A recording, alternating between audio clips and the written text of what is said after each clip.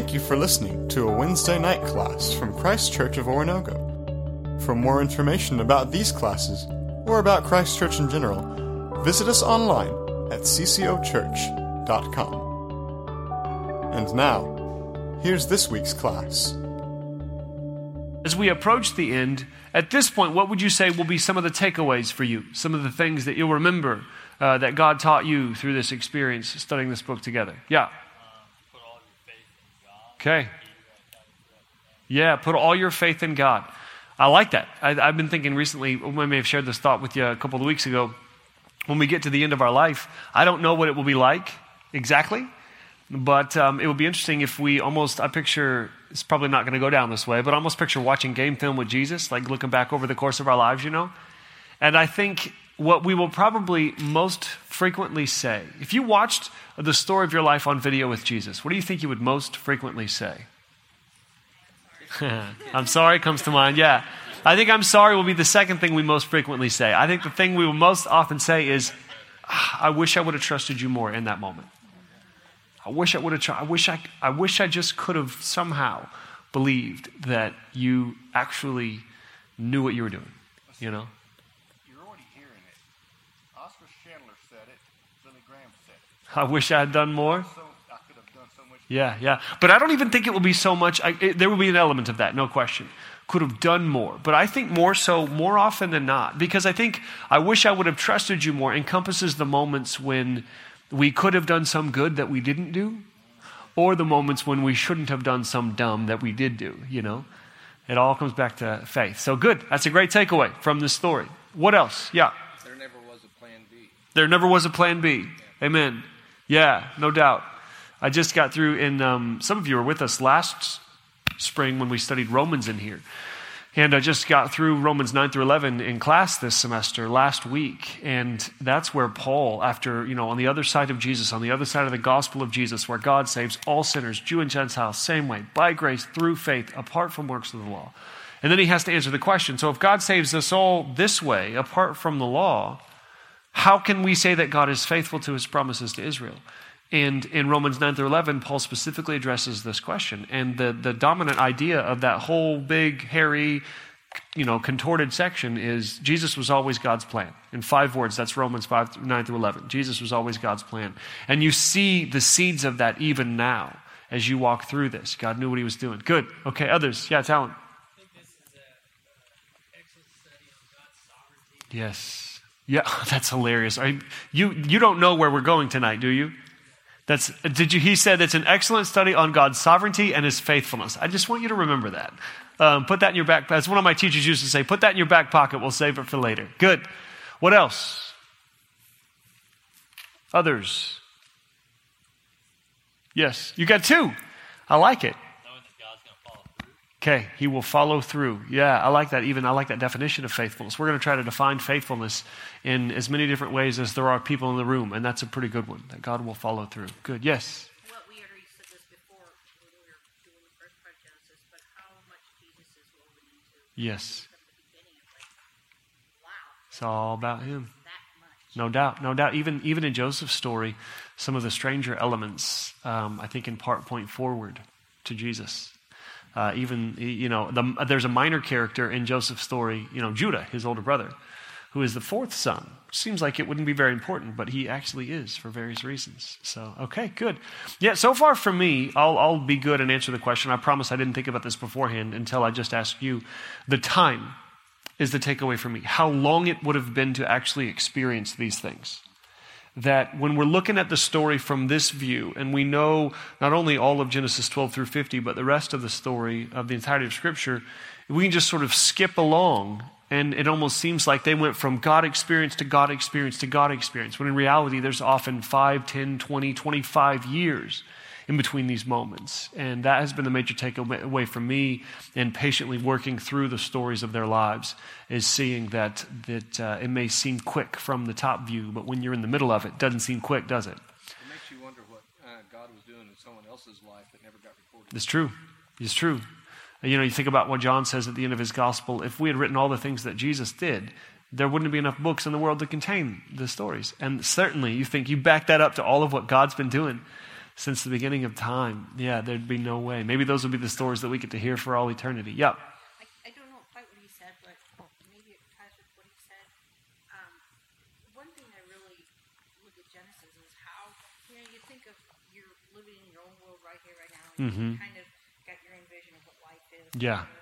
And sometimes when you read Genesis, it just makes you think of, what I do can have an impact on so many people. Yeah. Even the little things. And it's like, whoa, same way that a bigger piece too, in that what we do is It's huge, yeah. So if you didn't hear her point, she was saying, one of the things she's noticed, and I'll try to summarize what you said with the main statement right there in the middle, that the big impact of the little things that we do. That actually was one of the points that got cut out of my lesson tonight, as I was trying to think, what are the major truths that we pull away from Joseph's life? I think I landed on 3, and the 4th one was the big impact of little decisions. So we may end up talking about that a little bit more, but I'm glad you mentioned it right now, because I see that in Joseph's life for sure, yeah. The power of his word that put everything into existence, we have access to it. Mm-hmm. It's crazy when you think about it. It's one of those things, like we've done a couple of times in here, how, pay attention to the fact that you've been breathing all day long. And often I'll think, I'll do that with the idea that we're in God's presence. But I think there's something similar to having the Bible, having the living Word of God available to us to tell us what that God brought all this into existence, and then He bound it in a book over the course of millennia and then gave it to us, and we just let Him collect dust on our shelves sometimes, It's crazy. It really is. Okay, wonderful, good. Well, let me pray for us, and then we're going to actually watch a quick little video together, and then we'll progress through Joseph's story. Father God, bless our evening if you would. We know you want to. We know you will, actually. We pray with confidence that you'll be faithful to bless as you have promised. And so we pray that you would bless us in ways that we can see and in ways that we cannot. Help us to trust that you are indeed active in our lives and through our lives, and help this study of Genesis to continue being probably a small part of the things that you're doing in our lives, but nevertheless a significant one. We ask these things in Jesus' name. Amen. So tonight and tomorrow, I want to show you a couple of video overviews of the book of Genesis. They are from, I can't remember the name. I should remember the name of the website. I'll tell you next week. But basically, I want to show them to you because they're good. Tonight's is like a 4-minute overview of Genesis 12 through 50, and then the same group of people did like a 7-minute overview that just kind of an illustrated, narrated guide to the book. And I want to show it to you, one, because we're covering 13 chapters today, 14 chapters today, which is a lot of material, and therefore I'll paraphrase most of it. I won't be reading much of the actual words of the text. So I want us to get a visual overview before I give you another overview. And then second reason is I want you to know that these videos are out there. And there's this group who do this, who have done it for pretty much the whole of all the different books of the Bible, and they're supremely helpful. So I'll get you the link next week. For now, we'll just turn on and give you a shot. So this is a 4.5-minute overview of Genesis 12 through 50. After this, we'll talk back through the Joseph story and then pull some lessons out from it. You ready, Zach? All right. We're walking through the book of Genesis, which is made up of these 2 main parts. And the first part begins in the garden, where we watch humanity spiral downward in self-destruction, and it ends in the Tower of Babel, where a rebellious humanity is scattered by God. Then the second part of Genesis zooms in and focuses on just one family. And right in the middle is this story that links the 2 parts of Genesis together and helps us understand what the whole book is all about. So how do we get from the Tower of Babel to the story here in the middle?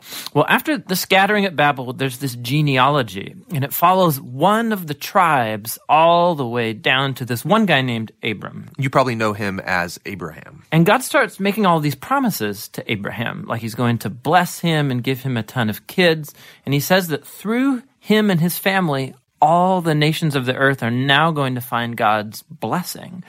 So basically, God is trying to restore humanity back to the goodness of the garden and to his original intentions for the world. So it's like his rescue plan for humanity. And that's why the whole second half of Genesis is about this one family.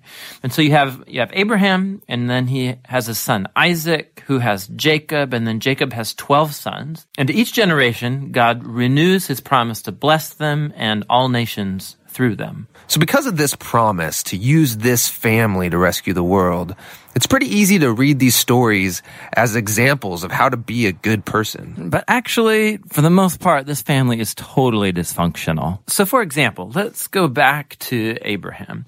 This whole story is about God giving him and his wife Sarah a family, but 2 different times. He basically gives Sarah away to other men by denying that she's even his wife. And then Sarah gets impatient about having a son, and so she makes Abraham sleep with her servant girl, which then causes all of these other problems in the family. So they get really old, and you begin to think that there's no way they're going to have a kid of their own. But then, miraculously, they do. It's Isaac. And Isaac, he has 2 sons, Esau and Jacob, and it seems like things are going pretty good. But Jacob, the younger brother, wants the family's inheritance, which belongs to Esau, the older brother. So he devises a plan where he's going to steal it from his father, Isaac, who at this point in the story is now old and blind. Which, who does that? Horrible, stealing from your blind father. Yeah, and then he just takes off. So Jacob goes on from there to have 12 sons, big family. But Jacob loves his 11th son, Joseph, way more than all the others. And so he gives him the special Technicolor dream coat. And his brothers, because of this, come to hate him. So much so that they plan on killing him. But they don't. They instead just sell him as a slave down in Egypt. Now, while in Egypt, through this crazy series of events, Joseph goes from being in a prison cell to becoming the second in command there. And so later on, the whole Middle East falls into this food shortage. And Joseph's brothers, they come down to Egypt looking for food. And then when they get there, who should they find as the ruler of the whole land? It's Joseph, that guy they sold into slavery. But he actually saves them from starving to death. And so here you have it. These are the great-grandchildren of Abraham who have done this heinous act to their brother. But God has transformed their evil into something good. And that's exactly what Joseph says here in the last paragraph of the entire book. He says, you guys planned all of this for evil, but God planned it for good, to save people's lives. Now, these words, they conclude the book because they actually summarize the message of the whole story so far. Humans keep choosing evil, and we are thinking they're screwing up God's plan, but he keeps turning their evil back into good. And somehow, he's going to use this family to restore humanity back to the garden. So that's the book of Genesis.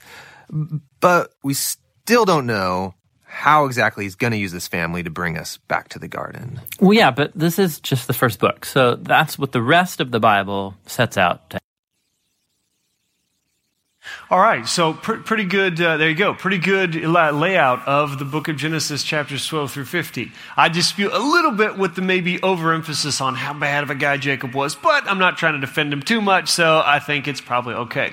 Now, here's what I want to do now. That gives us the big picture overview. I want to walk through the Joseph portion of the life. You notice how they're like, and through a crazy series of events, he went from being in prison to being second in command. Let's talk about that crazy series of events a little bit. So we're going to tell this in 2 parts, just walking through the story. You're welcome to try to follow along in your Bible as we go. I'd encourage you for the most part to just sort of try to listen and you know, hear the can't talk about all the details, but kind of walk with me through the narrative a little bit. And then just so you know, when we get to the end, I'm going to be asking you a couple of questions. One is, main question, if you could be a fly on the wall for just one scene in this story, which one would it be and why? Like, which one would you just love to be able to go back and watch? And then secondly, I'm going to ask you this question of the book of Genesis as a whole next week. Which character in the story would you be? But for now, just within the narrative of Joseph's life, if you could think, okay, that's probably the character I'd be. Maybe it's just, another prisoner watching this go down. I don't know. But be thinking about where you might see yourself in the story. The first part of the story I'm going to call Joseph's roller coaster ride, because it really seems like he goes from top to bottom to top to bottom to top. I mean, there's a lot of up and down and up and down and up and down. So what happens? Well, the story starts in Genesis 37. Joseph himself is 17 years old. And the first thing we know is that he gives a bad report about all of his older brothers. And they don't like this very much. Who would, right? So they're kind of sour on Joseph. And to make matters worse, he is the favorite son of their father, Jacob. Jacob loves him. And so he gives him this coat. Now, I hate to burst the bubble of, all of the fun things we've done with Joseph's coat, but it's not actually likely that it was a mini-colored coat. Probably what it was a long-sleeve jacket. So that's a little bit more boring than having super colorful things. And there's a chance that it was, I suppose, colorful, but in the original language, it just says something like fancy or ornate. And the idea probably was the rest of the guys had short sleeves, and he gave Joseph a long-sleeve jacket. But this long-sleeve jacket was symbolic of his favor on Joseph. He loved him more than the rest of his sons, and everybody knew it. So this is kind of the reality that they're living with. And meanwhile, Joseph has these dreams, which for him are really cool. And so, being a teenager, he has a really cool thought of how awesome he's going to be, and he decides to share it. In the first dream, Joseph is like a stalk, he's like a grain stalk. And he says all of his brothers are as well. And yet in the dream, all of the other stalks bow down before him and worship. Seriously? You bend a knee? We're going to bend a knee to you? And he's like, yeah, but wait, there's another one. Check this out. I had this other dream where like the sun, moon, and stars bow down before me, and like the sun, moon, and stars represent you guys. How crazy is that? And so you can imagine how they're not a super fan of Joseph, but Joseph is in some sense top of the world. He's clearly favored by his human father, and so far as he can tell from these dreams, he believes that God is telling him that he will have, God himself, like the heavenly Father, is telling him that he will have a particular place in the plan. Well, as you can imagine, and as you know, this doesn't go over very well with the brothers. So one time, Joseph's brothers are all out tending the flocks, and Jacob sends Joseph to go and check on them, just see how they're doing. So he goes out to find them, and he kind of meanders around and gets to where they are, and they see him coming, and they say, look, it's that dreamer, our brother. Let's kill him. And Reuben, actually, the oldest, is like, no, let's not kill him, okay? He's our brother. Let's just throw him in a well. So they throw him in a well. And Reuben's plan is to come back a little bit later on and take him out and deliver him back to Dad. But in the meantime, I guess he's not around at the time when they see that some slave traders are rolling by. And they're thinking to themselves, here's our out. So they sell the son. They sell Joseph to these slave traders, and he's taken away. Reuben comes back, and he's like, what'd you do? And they're like, oh, we didn't kill him. We just sent him off. And so they have this long-sleeve jacket / technicolor dream coat / coat of many colors / whatever else you want to call it. And they think to themselves, we got to come up with a plan. So they kill an animal, they dip this thing in the blood of the animal, they go back home, they lie to Jacob. Oh, your son, you sent him to us to find us, and unfortunately he was attacked by a wild animal and killed. Look, this is all we found. He was dragged away, and we don't know what happened. Jacob is heartbroken by this, but not as sad as Joseph is, who's now sitting right in jail as a result of he's not sitting in jail. He is sold as a slave at this point as a result of his brother's actions. Now, there's a weird detail in the book of Genesis that never makes it into the broad retellings because it seems out of nowhere. We get introduced to Joseph, and we go from top to bottom, and then we're just sort of pausing the story of Joseph, and we hear another story. You know what the other story is that comes in Genesis 37? Judah and Tamar. It's one of the weirdest stories in the Old Testament, especially because it just sort of seems like it comes out of nowhere. And the reason why it's in there is actually it's a contrast story. And it is designed to show us the difference between Joseph and his older brothers. So in some sense, this story is a part of Joseph going from bottom back to the top. So here's the story. Judah is, again, fourth son of Jacob, and he has 3 sons of his own. His oldest son marries Tamar, but his oldest son's a bad guy, and so God puts him to death. I don't know how bad he was, but apparently pretty bad. The second son is supposed to, according to their law, give Tamar a son, give Tamar a child so that she'll have somebody to take care of her. It's called Levirate marriage because Levirate is from the Latin word for brother-in-law. So according to their customs at the time, the second son is supposed to give her descendants. He doesn't. He spills his seed on the ground because he too is evil and he doesn't want to take care of her, and so God puts him to death.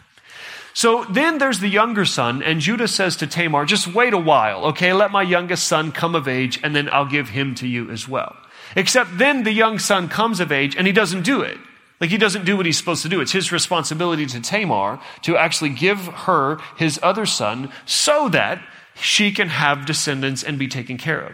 He doesn't seem to blame his sons for their evil. Instead, he blames Tamar, and she can read the writing on the wall. She knows what's going on. She can tell that there's no way he's given him his third son, and so she plays a little trick on him. Have you heard that? How many of you have never heard this story before? It's a weird story. Well, what she does next is straight out of the soap opera. So she decides that she's going to disguise herself as a prostitute. She disguises herself as a prostitute, and lo and behold, who walks by but Judah? This was her plan.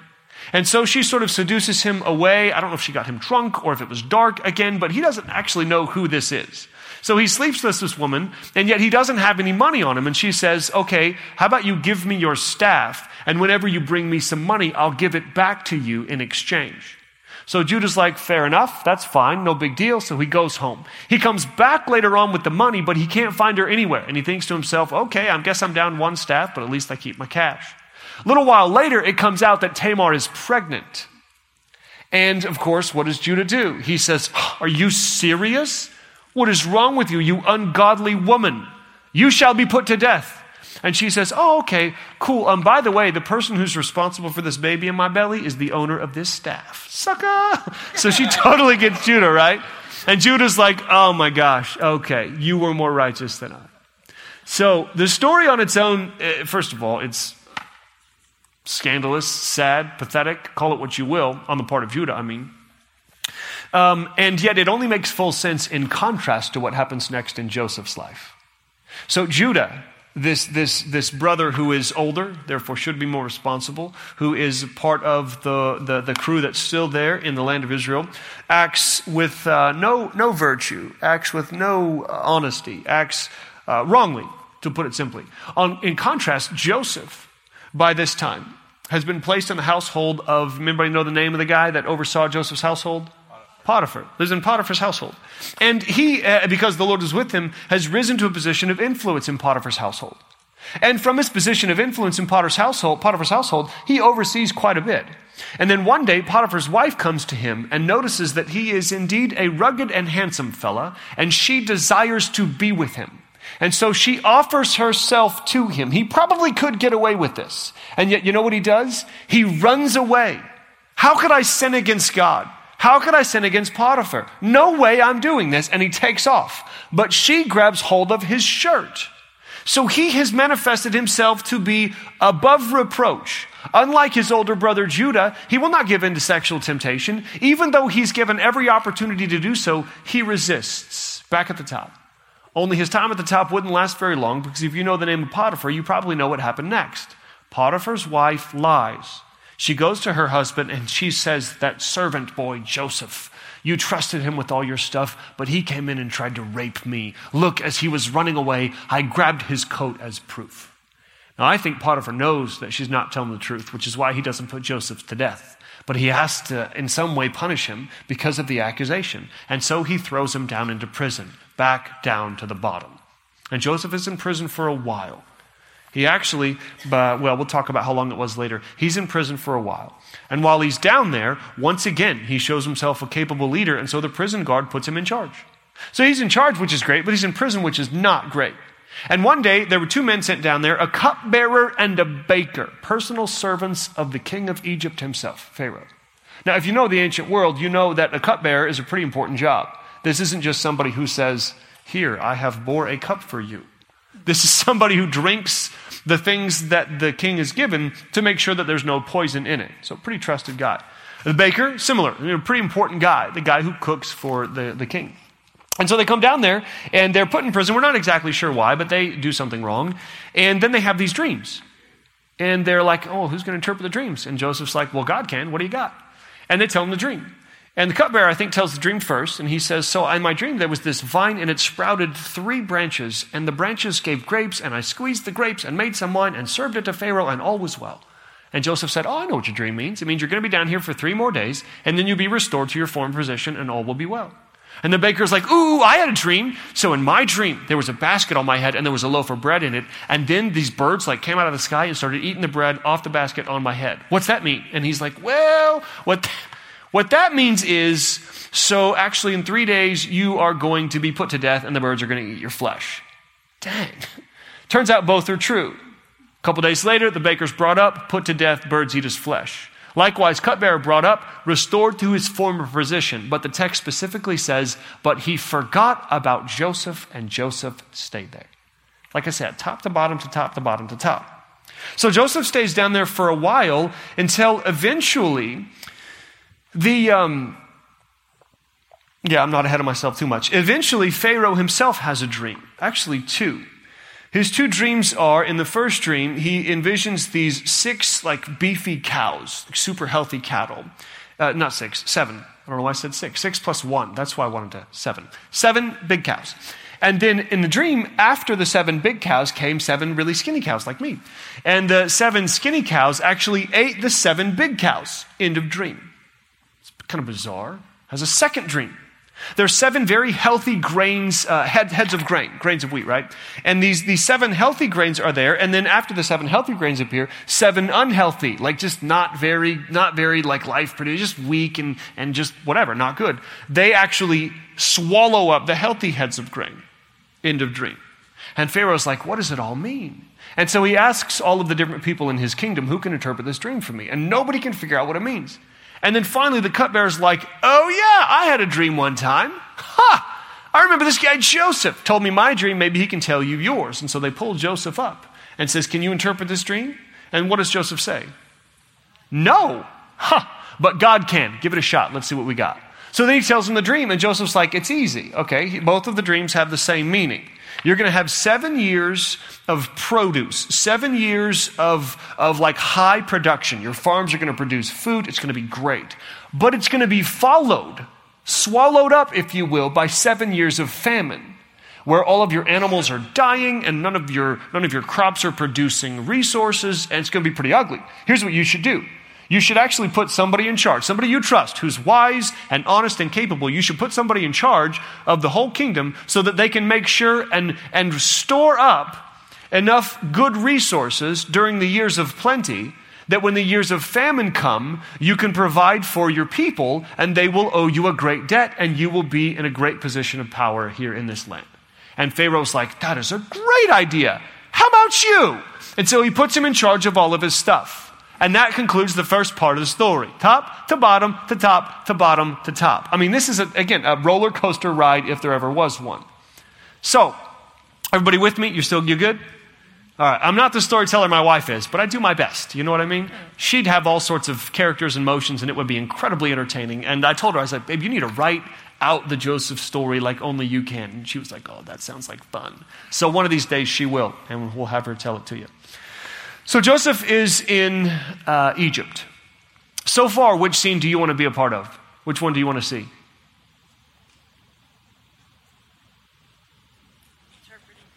Interpreting Pharaoh's dream. Whose face do you want to be looking at whenever he's like, oh, it's easy, and then lays it out there? Pharaoh's? Okay. Yeah, fair enough, yeah.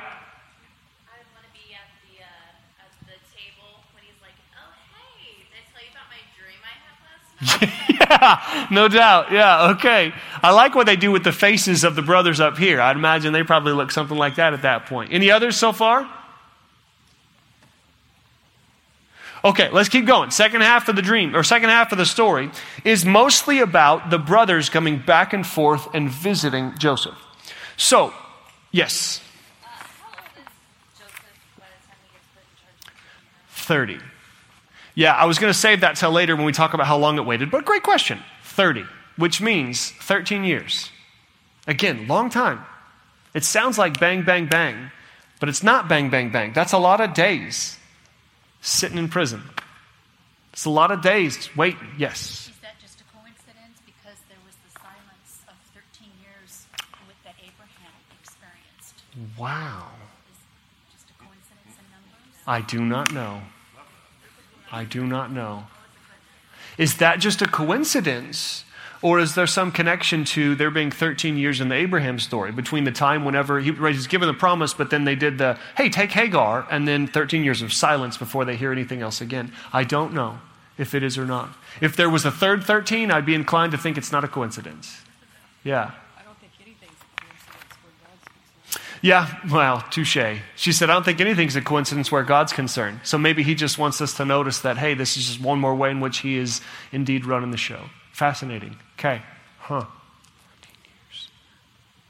I'll keep thinking on that. So, in this second part, he's 30 years old now. He's grown up. You don't look the same when you're 30 that you did when you were 13. Can I get an amen? You know what I mean? Like, it's kind of nice. I remember, not to get too like weird and personal, but I remember, so I had a stepfather who was in my life from the ages of like 9 to 18. and then he's pretty much gone. I didn't see him for a long time. And then a couple years ago, my sisters got married, and he was there. First time I'd seen him. My wife had never met him before, and we've been married at the time probably 11, 12 years. And so I go up to him, and I'm like, hey, what do you say, right? I'm not mad at him, so it's okay. But I'm like, hey, and he just looks at me like, hey. I'm like, here, it's me. It was just a fascinating experience. Like, that experience helps me understand why what we are about to see actually happens. When I've read this story before, I would think to myself, seriously, you don't recognize your own brother? How can you not recognize your own brother? And the answer is because we look different 17 years down the road, or 13 years down the road. From 17 to 30, I guess is what it was, not from 13 to 30. Which even changing from 17 to 30 is probably, amen. So, second part of the story, Joseph and his brothers. This is the part covered in Genesis chapters 42 through 50. First journey. So here's what happens. Jacob is with his sons. How many of them are there with him at this point in time? 11. Good guess. Yeah, 10, 9, 11. There were 10, and then Benjamin came along, so 11. So they are there in the land, and remember, famine across the land, right? So they're, oh man, we don't have any food. So Jacob's like, what's wrong with you bozos? Get over to Egypt. I hear somebody's got food. Go check it out. And so they go. And he sends, however, 10 of them. Who does he keep back? Benjamin, who is now his favorite son. Benjamin and Joseph were the two sons that came from Rachel, his favorite wife. So he keeps Benjamin back because he's precious to him. Can't lose Benjamin. Already lost Joseph, can't lose Benjamin. Sends the other sons. And so they go to Egypt and they ask for food. Now, as soon as Joseph sees them, he recognizes them. But they don't recognize him, do they? No, because he looks different. He actually is speaking a different language. He's kind of sneaky. He was using a translator so that they didn't think he understood what they were saying when they were just chatting amongst themselves, though he did. And so they come and he's like, are you serious? Wow, these are my brothers. But he's going to play his cards close and see where this is going to go. And he actually accuses them, you guys are spies. You've come here to check out this land because you have a mind to come take it from us. And they're like, no, we promise we're not. We're just 12 sons of a man living far away from here. One is gone, the other is home, and 10 of us are here. So they give him these details, right? He's pulling it out of them. And then Joseph's like, oh, interesting. So, you have a brother, do you? I don't know if I believe you. You know what? I think you're lying. I'll tell you what I'll do. I'll give you some food for a while. Go back home and eat, but you're going to leave one of your brothers here with me. And you're going to go home and you're going to get this 12th brother of yours, Benjamin, and you're going to bring him back so that I can meet him and know that you're telling me the truth. And the brothers are like, oh, gosh, this is not going to go over well. But Simeon actually is taken by Joseph and kept and put in prison, and the others go along their way. Now, another thing that Joseph did was kind of sneaky was they had brought these gifts of silver to him as a gesture of devotion. Thank you for being awesome. We want some food. And he puts the silver back in their sacks. So they go and they realize this on the way and they're thinking to themselves, what is going on? This is wild. So they go home and they say to Jacob, well, we have some food. We also have a problem. This guy thinks we're spies. Doesn't believe that we're telling the truth. And so we kind of spilled the beans that we have another brother, and he wants to meet the other brother just to know that we're not telling the truth. And Jacob, I picture Jacob as a relatively old man, just slaps them all in the face. You ever seen an old man slap his grown sons in the face? It's awkward, but it's funny at the same time. That's what I picture happening right now. He's a little like, what's wrong with you? Why did you even tell him why did he need to know that you have another brother? So first I lose Joseph. Are you now trying to put me in my grave by me losing Benjamin as well? You're not going. Forget it. You're not taking Benjamin. So some time goes by, and they're munching on this grain that Joseph has given them. And then eventually, though, they ran out of food. And Jacob's like, all right, go get some more. And the brothers say, seriously, we cannot go without Benjamin. It's not going to work. And Reuben says, you can take some of my family if anything happens to him. And Jacob's like, not going to work for me. Nope. And then Judah, remember Judah? Judah of the Judah and Tamar? Judah says, if I don't bring him back, you can take me instead. I will give my life for his. Don't forget this. Judah says, I will give my life for his. So Judah, somewhere in between Genesis 37 and the middle parts of the Genesis 40s, Judah has gone from a person who is incredibly selfish and only looks out for number one to a person who is willing to give his own life for the sake of what is valuable and loved. So Judah says, listen, take me instead. I will give my life somehow if anything happens to the boy. And so Jacob's like, go. I'm just going to go ahead and prepare myself now for you to come home and tell me Benjamin's dead. Just go. And so they go. And they come back to Joseph. And once again, he sees them, recognizes them, but does not tell them who he is.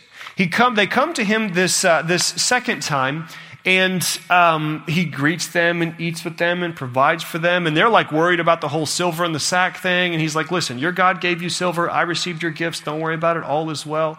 And then he sends them on their way. But you know what he does this time? He puts a silver cup in Benjamin's pack.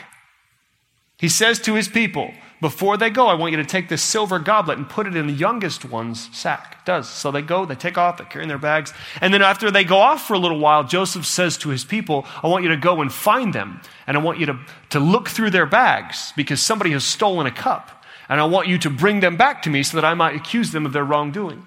So they go and they say, one of you stole a cup from the house of our master. And they're like, no.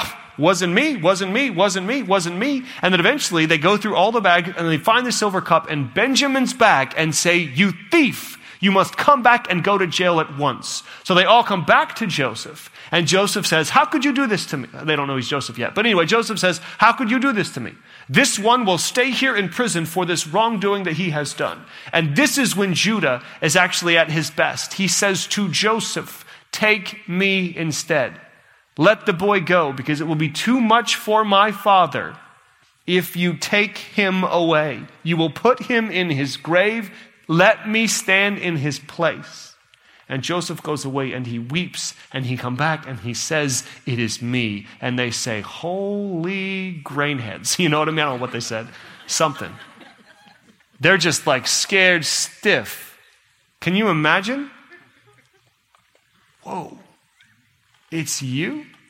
It's me. But don't worry, because you had in mind to do evil, but God sent me ahead to deliver so that we might be taken care of. And they're just, I can't imagine the dissonance they're feeling in this particular moment, but nonetheless, Joseph is promising not to kill them. And he says, go home, get your father, get my father, bring him back. And so they do, they go home, and they get Jacob, and they get all the flocks, and they say, Father, we have great news. Not only is Benjamin going to be fine, but Joseph has been found. And he's like, Joseph has been found?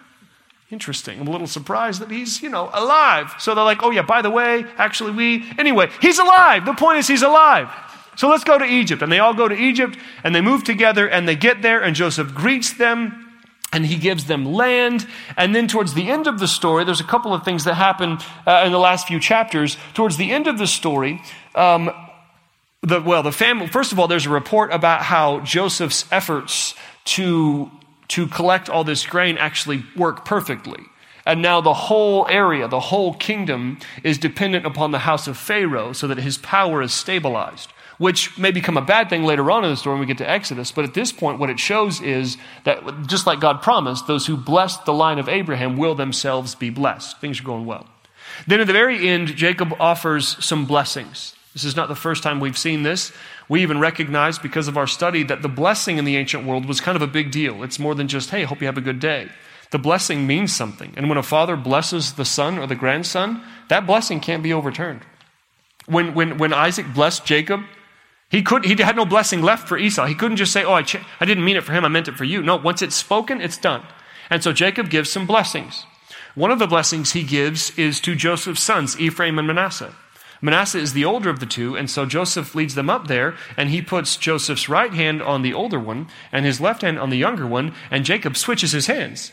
And Joseph's like, no, no, you're wrong one. Let me move your hand back over here. And Jacob says, no, listen, I know what I'm doing. And he blesses the younger over the older, right up to the end. Strange things. And then he offers this blessing on his sons, although it's not always what you might call a blessing. Open up and we're going to read a little bit of this with you, of the blessing of the sons. We're not going to read all of it, but we'll read some of it. And then I want to read the very last portion of the book. So in Genesis chapter 49, this is when Jacob blesses his sons.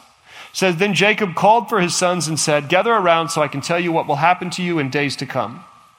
Assemble and listen, sons of Jacob, listen to your father Israel. We'll just read through the first 4 of these. Reuben, you're my firstborn, my might, the first sign of my strength, excelling in honor, excelling in power. Turbulent as the waters, you will no longer excel, for you went up onto your father's bed, onto my couch, and defiled it. You remember this? Reuben had slept with one of Jacob's servants. Well, now he receives the payment. Simeon and Levi are brothers. Their swords are weapons of violence. Remember these guys? These are the guys that tricked Shechem into all circumcising themselves, and then they destroyed all the men in the area. Let me not enter their council. Let me not join their assembly, for they have killed men in their anger and hamstrung oxen as they pleased. Cursed be their anger so fierce and their fury so cruel. I will scatter them in Jacob and disperse them in Israel. So who's going to get the blessing? It's not the firstborn, Reuben. It's not the second or the thirdborn, Simeon and Levi. You would think that it wouldn't be Judah, given the Tamar incident, but we know that the Tamar incident is not the last word in his story. And so Jacob says, Judah, your brothers will praise you. Your hand will be on the neck of your enemies. Your father's sons will bow down to you. You are a lion's cub, Judah. You return from the prey, my son. Like a lion, he crouches and lies down, like a lioness who dares to rouse him. The scepter will not depart from Judah, nor the ruler's staff from between his feet, until he to whom it belongs shall come, and the obedience of the nations shall be his. You know who he's talking about, right? Jesus. Now, immediately, the meaning is that the line of kings will come from the fourth son, Judah, the line of kings that stretches on to Jesus. If you turn to Matthew chapter 1, you don't have to right now, but the genealogy of Jesus comes straight through Judah and Tamar, comes straight out of this man. So Judah becomes the one who inherits the blessing. You can read the blessings on the rest of the sons later on. Then Jacob dies and is buried with his fathers. And as you would imagine, after Jacob dies, the brothers have a whole nother round of worry. So we get that like you left us alive while Dad was here, but now that Dad's gone, what's it going to be? And I want to read you the closing section of the book of Genesis. Genesis chapter 50, verses 15 through 26. When Joseph's brothers saw that their father was dead, they said, "What if Joseph holds a grudge against us and pays us back for all the wrongs we did to him?" So they sent word to Joseph, saying, "Your father has left these instructions before he died. This is what you are to say to Joseph. I ask you to forgive your brothers the sins and the wrongs they had committed in treating you so badly. Now please forgive the sins of the servants of the God of your father." When their messengers came to him, Joseph wept. His brothers then came and threw themselves down before him. "We are your slaves," they said. But Joseph said to them, "Don't be afraid. Am I in the place of God? You intended to harm me, but God intended it for good, to accomplish what is now being done, the saving of many lives. So then, don't be afraid. I'll provide for you and your children." And he reassured them and spoke kindly to them. Joseph stayed in Egypt along with all his father's family. He lived 110 years and saw the third generation of Ephraim's children. Also the children of Machir, son of Manasseh, were placed at birth on Joseph's knees.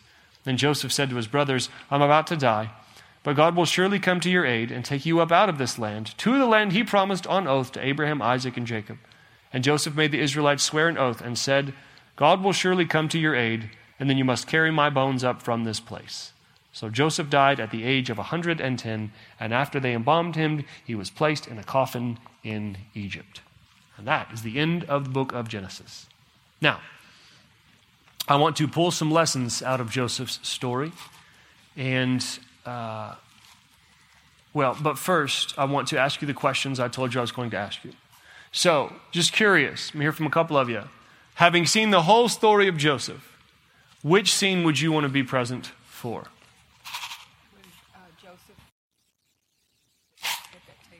When Joseph, when he reveals himself to his brothers? Okay. What would you have been watching? What do you mean watching? Who would you be looking at? Was Judah the one that, Judah, I guess. Then. Judah, okay. Judah's the one that, Judah has a number of roles in the story. Judah's the one that said, "Let's sell him." Judah's also the one that eventually said, "Let me give my life for him." Okay. Good. Good. What else? Others? Where would you be? Yes. I think I'd be in the prison with Joseph. Okay. See how he's acting there. You'd hang out in prison with him. Yeah. Okay. Yeah. See if he was singing songs at midnight like Paul later on. Okay. What else? Where would you be? Yes.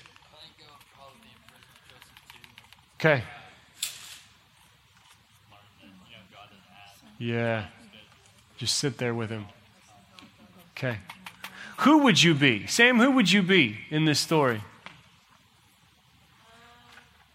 Honestly, Uh-huh.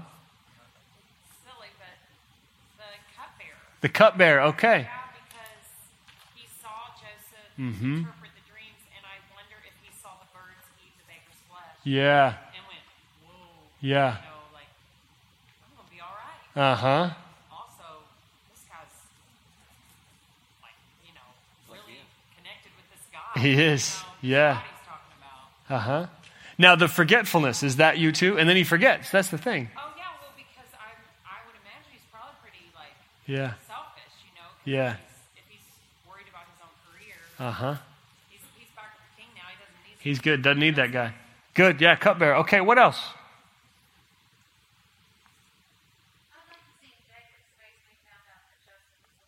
Okay. Like to see Jacob's face when he found out Joseph was alive. Yeah. Good grief. And watch the brother explain it. Yeah. No doubt. Okay. I would like to have been there when Potiphar told his wife who the new ruler was. When Potiphar told his wife who the new ruler was. I like that. Yeah. No doubt. Mary. She didn't sleep that night. Okay. Right, you don't want to be Tamar, but right on when she showed the staff. I like that. I like how you implicated Vicky too. And I just married, but Mary and Vicky both. Yeah, Tamar was one of Jesus' great grandmas. So I mean, it's interesting how many stories in the Old Testament show women in positions of injustice who brilliantly find ways to draw attention to the injustice. Regrettably, in certain respects, sure, but yeah. These are the kind of sharp women that make up Jesus' line. So, all right, let's move and talk about truth here and now. 7:27. So we may not end up covering all of this today, but we'll cover some of it. I think we see three things from Jesus' story. Well, if we don't cover it, we'll pick it back up at the beginning of next week. Which remember, next week Q&A. Last week, bring your questions. Mark will be here too. Can't wait. These are actually the most, I love, preparing the lessons and teaching through it. The Q&A are the most fun for me, so I look forward to that. What do we see when we look at Joseph's story? First thing I think we see is we see the strong but strange faithfulness of God. The strong but strange faithfulness of God.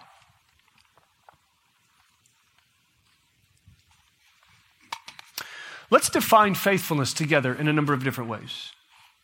Let me start the sentence for you and you finish it. Faithfulness means God will never, what's that? Leave us. Leave us, yeah. Faithfulness means God will never let us down, give up on us. What else? Break his promise. Fail. Forget. Faithfulness means God will never forget us. What else? Abandon us. Anything else? It's pretty good. Faithfulness means that God will never, any of these things, never go back on his word, never break his promise. That's the one that resonates with me. If he says something, he'll do that thing. Put positively, let's put it this way. Faithfulness means that God will always bless us. What's that? Deliver. Follow through. There you go. Come back to it again. Yes. Forgive. Faithfulness means that God will always love. Rick, you look like you're about to say something. Be the victor. Okay. Forgive. Good. Provide. Like literally everything he says he will do. He will do, right? Yes. Faithfulness means that God will never say he's going to do one thing and do another. It means that he will always say he's going to do one thing and he will do that one thing. So God will always be with us to bless. If I could summarize it in specifically the terms of Joseph's story, I would say God's faithfulness to Joseph means that he will always be with him to bless. I didn't read through the text, and so you didn't catch this line.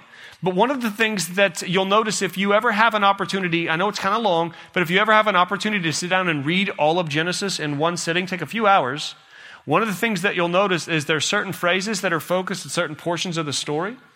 And as you walk through Genesis, this statement that the Lord was with a person sort of heats up and intensifies as you go. It wasn't said much about Abraham. It was true, but it wasn't said much. It was said a few more times about Jacob. It's said some 10, 12, 15 times about Joseph. And the Lord was with him, and the Lord was with him, and the Lord was with him. And so in this sense, specifically, God's faithfulness to Joseph generally means he's going to do what he says he's going to do. Specifically, it means he will be with us to bless us. Same's true for us. Now, I say two things about his faithfulness here. I say, first of all, his faithfulness is strong. Let's just make a list. We haven't utilized our whiteboard and our nice, fancy, super thick markers up here for a little while. So let's think through, what are some of the obstacles? Articulate for me, what are some of the obstacles that had to be overcome in Joseph's life in order for God's promises to be fulfilled? His family, yeah. How would you characterize what his family did to him? This family was awful. Yeah, that's a pretty good characterization. They betrayed him. They lied about him. Yes, what else? Family position, where he was in the line. Okay, all right, yeah. We're talking about the youngest son here. So socially, he is not the kind of person who you would expect to be the centerpiece of the story. Good, what else? Yeah. What's that? Oh, yeah, jailbird. He's in prison. Good. Suffering, yeah. Let me add to this in a couple of different ways. Or not so much add to this, but let me articulate some of these in some other ways as well. People lied about him. We have that up here. That's what I wanted to make sure and mention. People misunderstood him. When he was sharing the dreams, he wasn't trying to be a punk. People took advantage of his integrity. Potiphar's wife. Adding some others to the list, famine probably ought to go on our list. And then the last one I want to mention is time. And we don't get much reports on the mental state of Joseph. We know that he continued to trust, but there's no indication in the story that it was easy. Please don't forget me, he said to the cupbearer when he went back upstairs. Please don't forget me. He doesn't want to hang out down there, but he does. So God's faithfulness is strong, and by that I mean it will overcome whatever obstacles may come in its path. So y'all mentioned so many different things that God has promised to do. What are some of the obstacles? Gosh, the one that was mentioned twice, forgiveness. What are one of the obstacles to believing that God has forgiven us? Oh, the memory of the things that we've done wrong. The fact that we know we still continue to do, other than what God would have us do. And yet, if God is faithful to forgive, then these obstacles can be overcome. Anybody in here imperfect? Yeah, welcome to the family. What that doesn't mean is that you are no longer an object of God's forgiveness in Christ. He promised he would forgive you. He promised.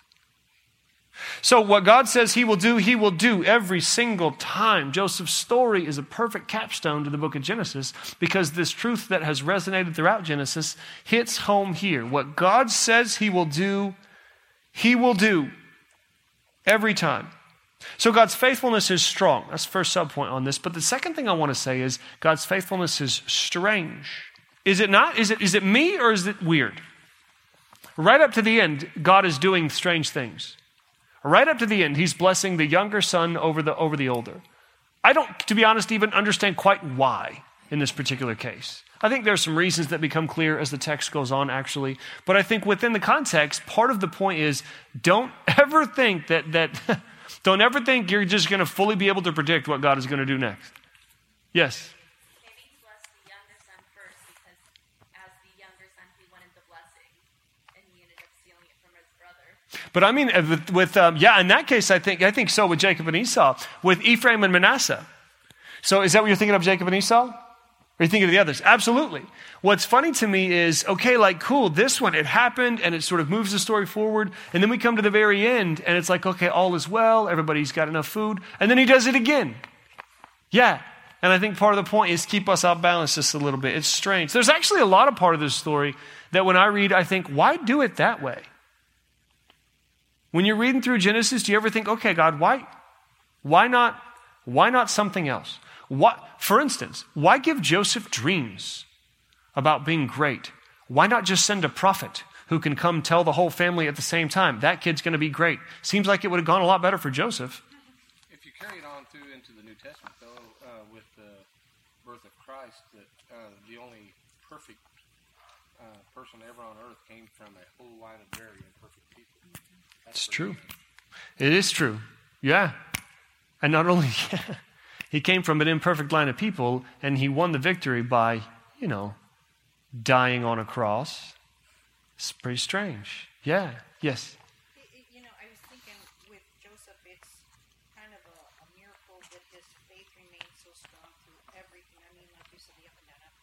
Mm-hmm. I mean, it's just, I don't know. Mm-hmm. You did all that stuff and, have to go down to the bottom again. And then you believe God will, no matter how long you have to sit there, do what you need to do. And I thought, wow. Mm-hmm. That's pretty amazing. And then after all of that, seeing his brothers, he wept and he still loved them, and God transformed him somehow into this lovely, great guy. Mm-hmm.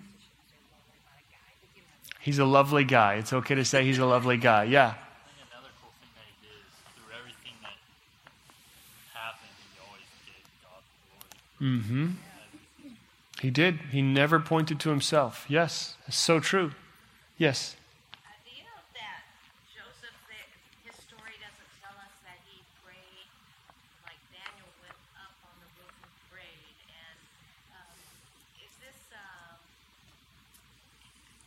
he knows God, Mm-hmm. and I think his family taught him, Mm-hmm. and they brought it up through the family, but in all the other stories, it was very prevalent how many times they separated themselves and prayed. They prayed. Yeah, that's But true. it's not in this. It's not, yeah. Yeah, I don't know what to make of that. Yeah, her point, if you didn't hear her, was that Joseph doesn't often withdraw and pray. You think about a story like Daniel, prayer was such a big part of it. And we, for the most part, have to read between the lines to see some of these things. Yeah. So it's almost like with Joseph, what we don't necessarily get is the internal window on what's going on. What we do get is the impact, right? Like the different things that he's done. Yeah. Yes. I was going to say, even stranger is the book of Esther doesn't ever even mention God, let alone mention praying. Yeah. Like Daniel. You're not going to find the word God once. That's one of the, yeah, I love that. It's weird, it's strange. Yeah, yes. I think Joseph's life is an example that he was in a foreign culture and he was able to survive. Mm-hmm. And that was the dream more acceptable in the court of Pharaoh because he had soothsayers and magicians. And immediately everybody accepted that this interpretation where his brothers were more incensed. There is a difference, yeah. Which begs the question: why give an Egypt type communication in Israel? Or why? Yeah, and I think part of it is God does strange things. The other part that's weird for me is you mentioned Pharaoh's dream. So presumably, who gave Pharaoh this dream? God. So when could God have given Pharaoh this dream? Whenever he wanted, right? And yet he waited a while. Why? Well, I don't know if I know the answer to the question because I don't know that I don't even necessarily want to. I think the point is God's faithfulness will appear strange to us. Period. Yes, Claire. Is there anything about the two boys that got the blessing? The young one got the blessing over the old one of Joseph's sons. Is there anything listed? Excuse me. About Ephraim and Manasseh? There's not much at this point in the story. If you read on through the rest of Exodus, Leviticus, Numbers, Deuteronomy, you may find some things, but there's just not a whole lot, to be honest, yeah. And there may be, I feel like there's a detail that I'm forgetting that would actually be relevant, but one of the things the point I want to make for right now is, within the story, this doesn't make any sense. And there's a lot of things that you, looking at from within the story, that don't make any sense. And as much of, so let me actually look at it, let me take what you're saying. Let's say we're able to back up and say, okay, now it makes sense. That's part of my point, is that in the process of God being faithful to you, it doesn't always make sense.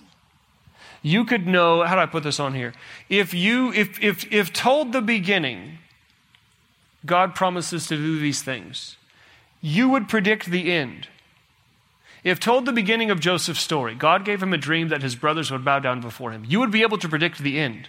In the end, Joseph's brothers bowed down before him. But you'd never be able to predict the middle. And that's part of my point with this. I think this is an important point for us to see. If you want Genesis to be an encouragement to you, as you seek to believe in God's faithfulness in the middle of your strange. So the first thing we see is we see the strong but strange faithfulness of God. Second thing we see is we see the power of fully submitting to the sovereignty of God. The power, this is why I thought funny earlier, like, the faithfulness and sovereignty. Indeed. Here you see the power of fully submitting to the sovereignty of God. Let me give you a couple of points on this. First of all, Joseph's life was characterized by power to do certain things. Joseph was able to believe God when he was given a dream. He was able to believe God when he was given an interpretation of Pharaoh's dreams. Joseph was able to resist temptation, to be with Potiphar's wife, to exact revenge on his brothers. Joseph was able to wait years. And in the end, Joseph was able to forgive. Joseph's life is characterized by a certain power to do things that aren't easy to do. It's not easy to believe God. Amen? Not always, anyway. It's not easy to resist temptation, right? Not always, anyhow. It's not easy to wait on God's timing. I know you'll say amen to that. And it's not easy to forgive. So what I want you to notice is that Joseph demonstrates a capability to do a lot of things that we would all say we're supposed to do, but we all find them relatively difficult. Why? What was his secret? His secret is Genesis 50:20. I know that you're doing these things for a certain purpose, but I trust that God is working in them for a larger purpose. That is the sovereignty of God. Don't forget what God's sovereignty means. It means only God rules the world. It means that he puts in motion successful plans because of his superior power. It means nothing can happen to you that God cannot redeem. That's what it means. Anything can be redeemed.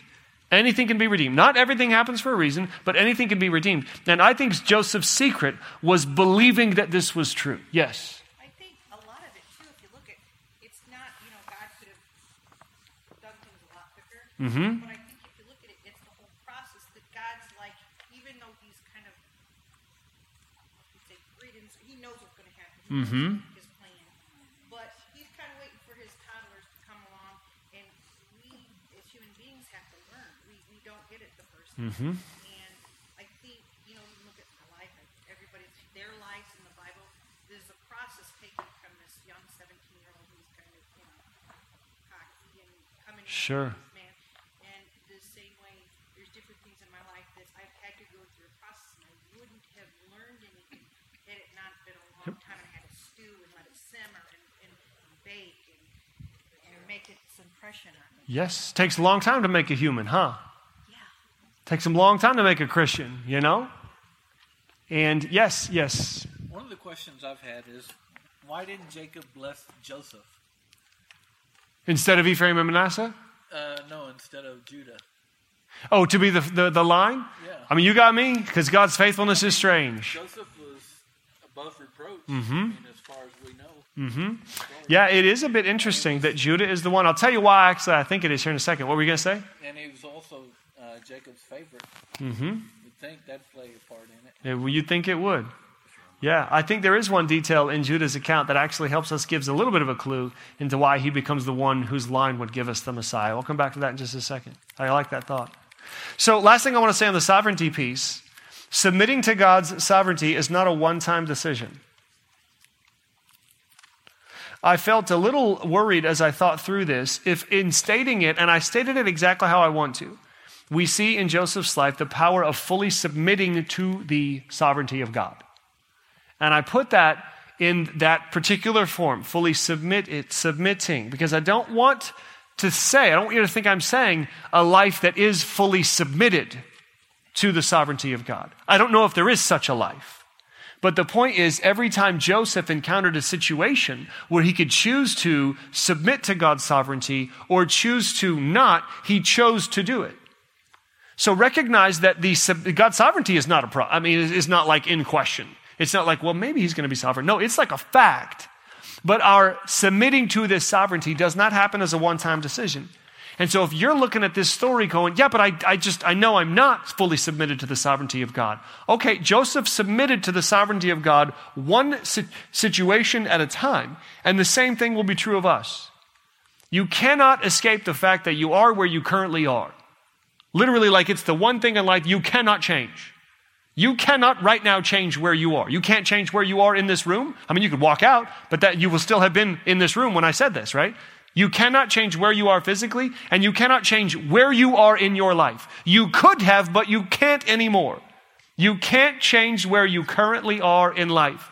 All you can do in life is from where you are, fully submit to God's sovereignty right now. and then fully submit to God's sovereignty again, and then fully submit to God's sovereignty again. And the more, I think it's true, I don't think this is just Joseph's story, I think this is illustrated throughout Scripture. The more you contemplate and meditate and focus your mind on the fact that you serve a sovereign God, a God whose plan is so big that no matter what takes place, anything can be redeemed, and that what other people mean for evil and what just happens in the world that shouldn't happen, God intends for good. The more you think about that truth, I think I can safely say the more you will become a person capable of believing God, even when God seems crazy, of resisting temptation, even when you want it, of waiting on God, even when he takes forever, and of forgiving those who've hurt you, even when you'd rather seek revenge. I think that we see in Joseph the secret to a life of power. And that secret is fully submitting to the sovereignty of God. Third thing I think we say, and then I think I'm actually going to even save some time for questions. So I can make these points fairly quickly because they're cool, but they don't necessarily need to be elaborated on. Number 3, we see the mission of God to rescue and bless the world through Jesus. We've camped out for the most part in these stories as they happened, because I don't want you to miss the fact that there's these truths that sort of come to us from looking at their lives and their context. But I also don't want to miss the larger truth that, this is the way Mark set up our entire study of Genesis starting last semester, is that when we look at these stories, we're not just looking at these stories. It's almost like whenever you're watching something on TV, but you can see in the reflection of the screen something that's happening out here as well. It's like when you're looking at these stories, you can detect something else in the reflection right up there in the corner. I think there's maybe more to the story than this. And I think you see Jesus in a couple places in this story. First of all, I think you see Jesus. Which one do you want first? Which one should I go? We'll go Joseph first. You see Jesus in certain ways in the life of Joseph. Let me give a quote from Timothy Keller. It says, Jesus is the true and better Joseph, who at the right hand of the king forgives those who betrayed and sold him and uses his new power to save them. Does that not sound like Jesus? Sure does. I also think you see Jesus in Judah. And this, I think, may be part of why Judah was chosen as the one who would be the ancestor of the Messiah, because he's the one who said, take my life instead of his. Like Judah, Jesus offered his own life for the one needing rescue. Therefore, Judas shows himself transformed and thus a son worthy of the blessing. And it also tells us that if we look forward from the story, we'll catch an even greater sacrifice for you and me. That is the story of Joseph. Questions?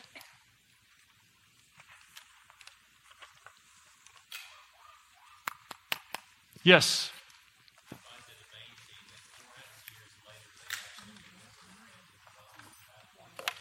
Yeah. Did you notice he said, I find it amazing that 400 years later they actually remembered to take his bones back to the land of Israel. You notice it ends with Joseph being put in a coffin in Egypt. Yeah, that's not where he's supposed to lay, and it won't. He will lay in the land of his fathers. Okay. All right, let's see. Let me go ahead and let you go today. I won't offer up a final prayer because we have one more week. Let me let you go. We're done for tonight. If you have a question, I'll hang tight up here for a couple of minutes. And come back next week with your questions. I'll bring Mark. We'll do Q&A. We'll have a lot of fun. He and I will make fun of each other, probably, because that tends to be what we do. And whichever one is higher in the standings at that point, probably the Cubs, he'll say something about that, so on and so forth. And we'll also, more importantly, talk about what you're wrestling with the book of Genesis and a life with God. See you guys in a week. Thank you for listening to a Wednesday night class from Christ Church of Oronogo. For more information about these classes, or about Christ Church in general, visit us online at ccochurch.com.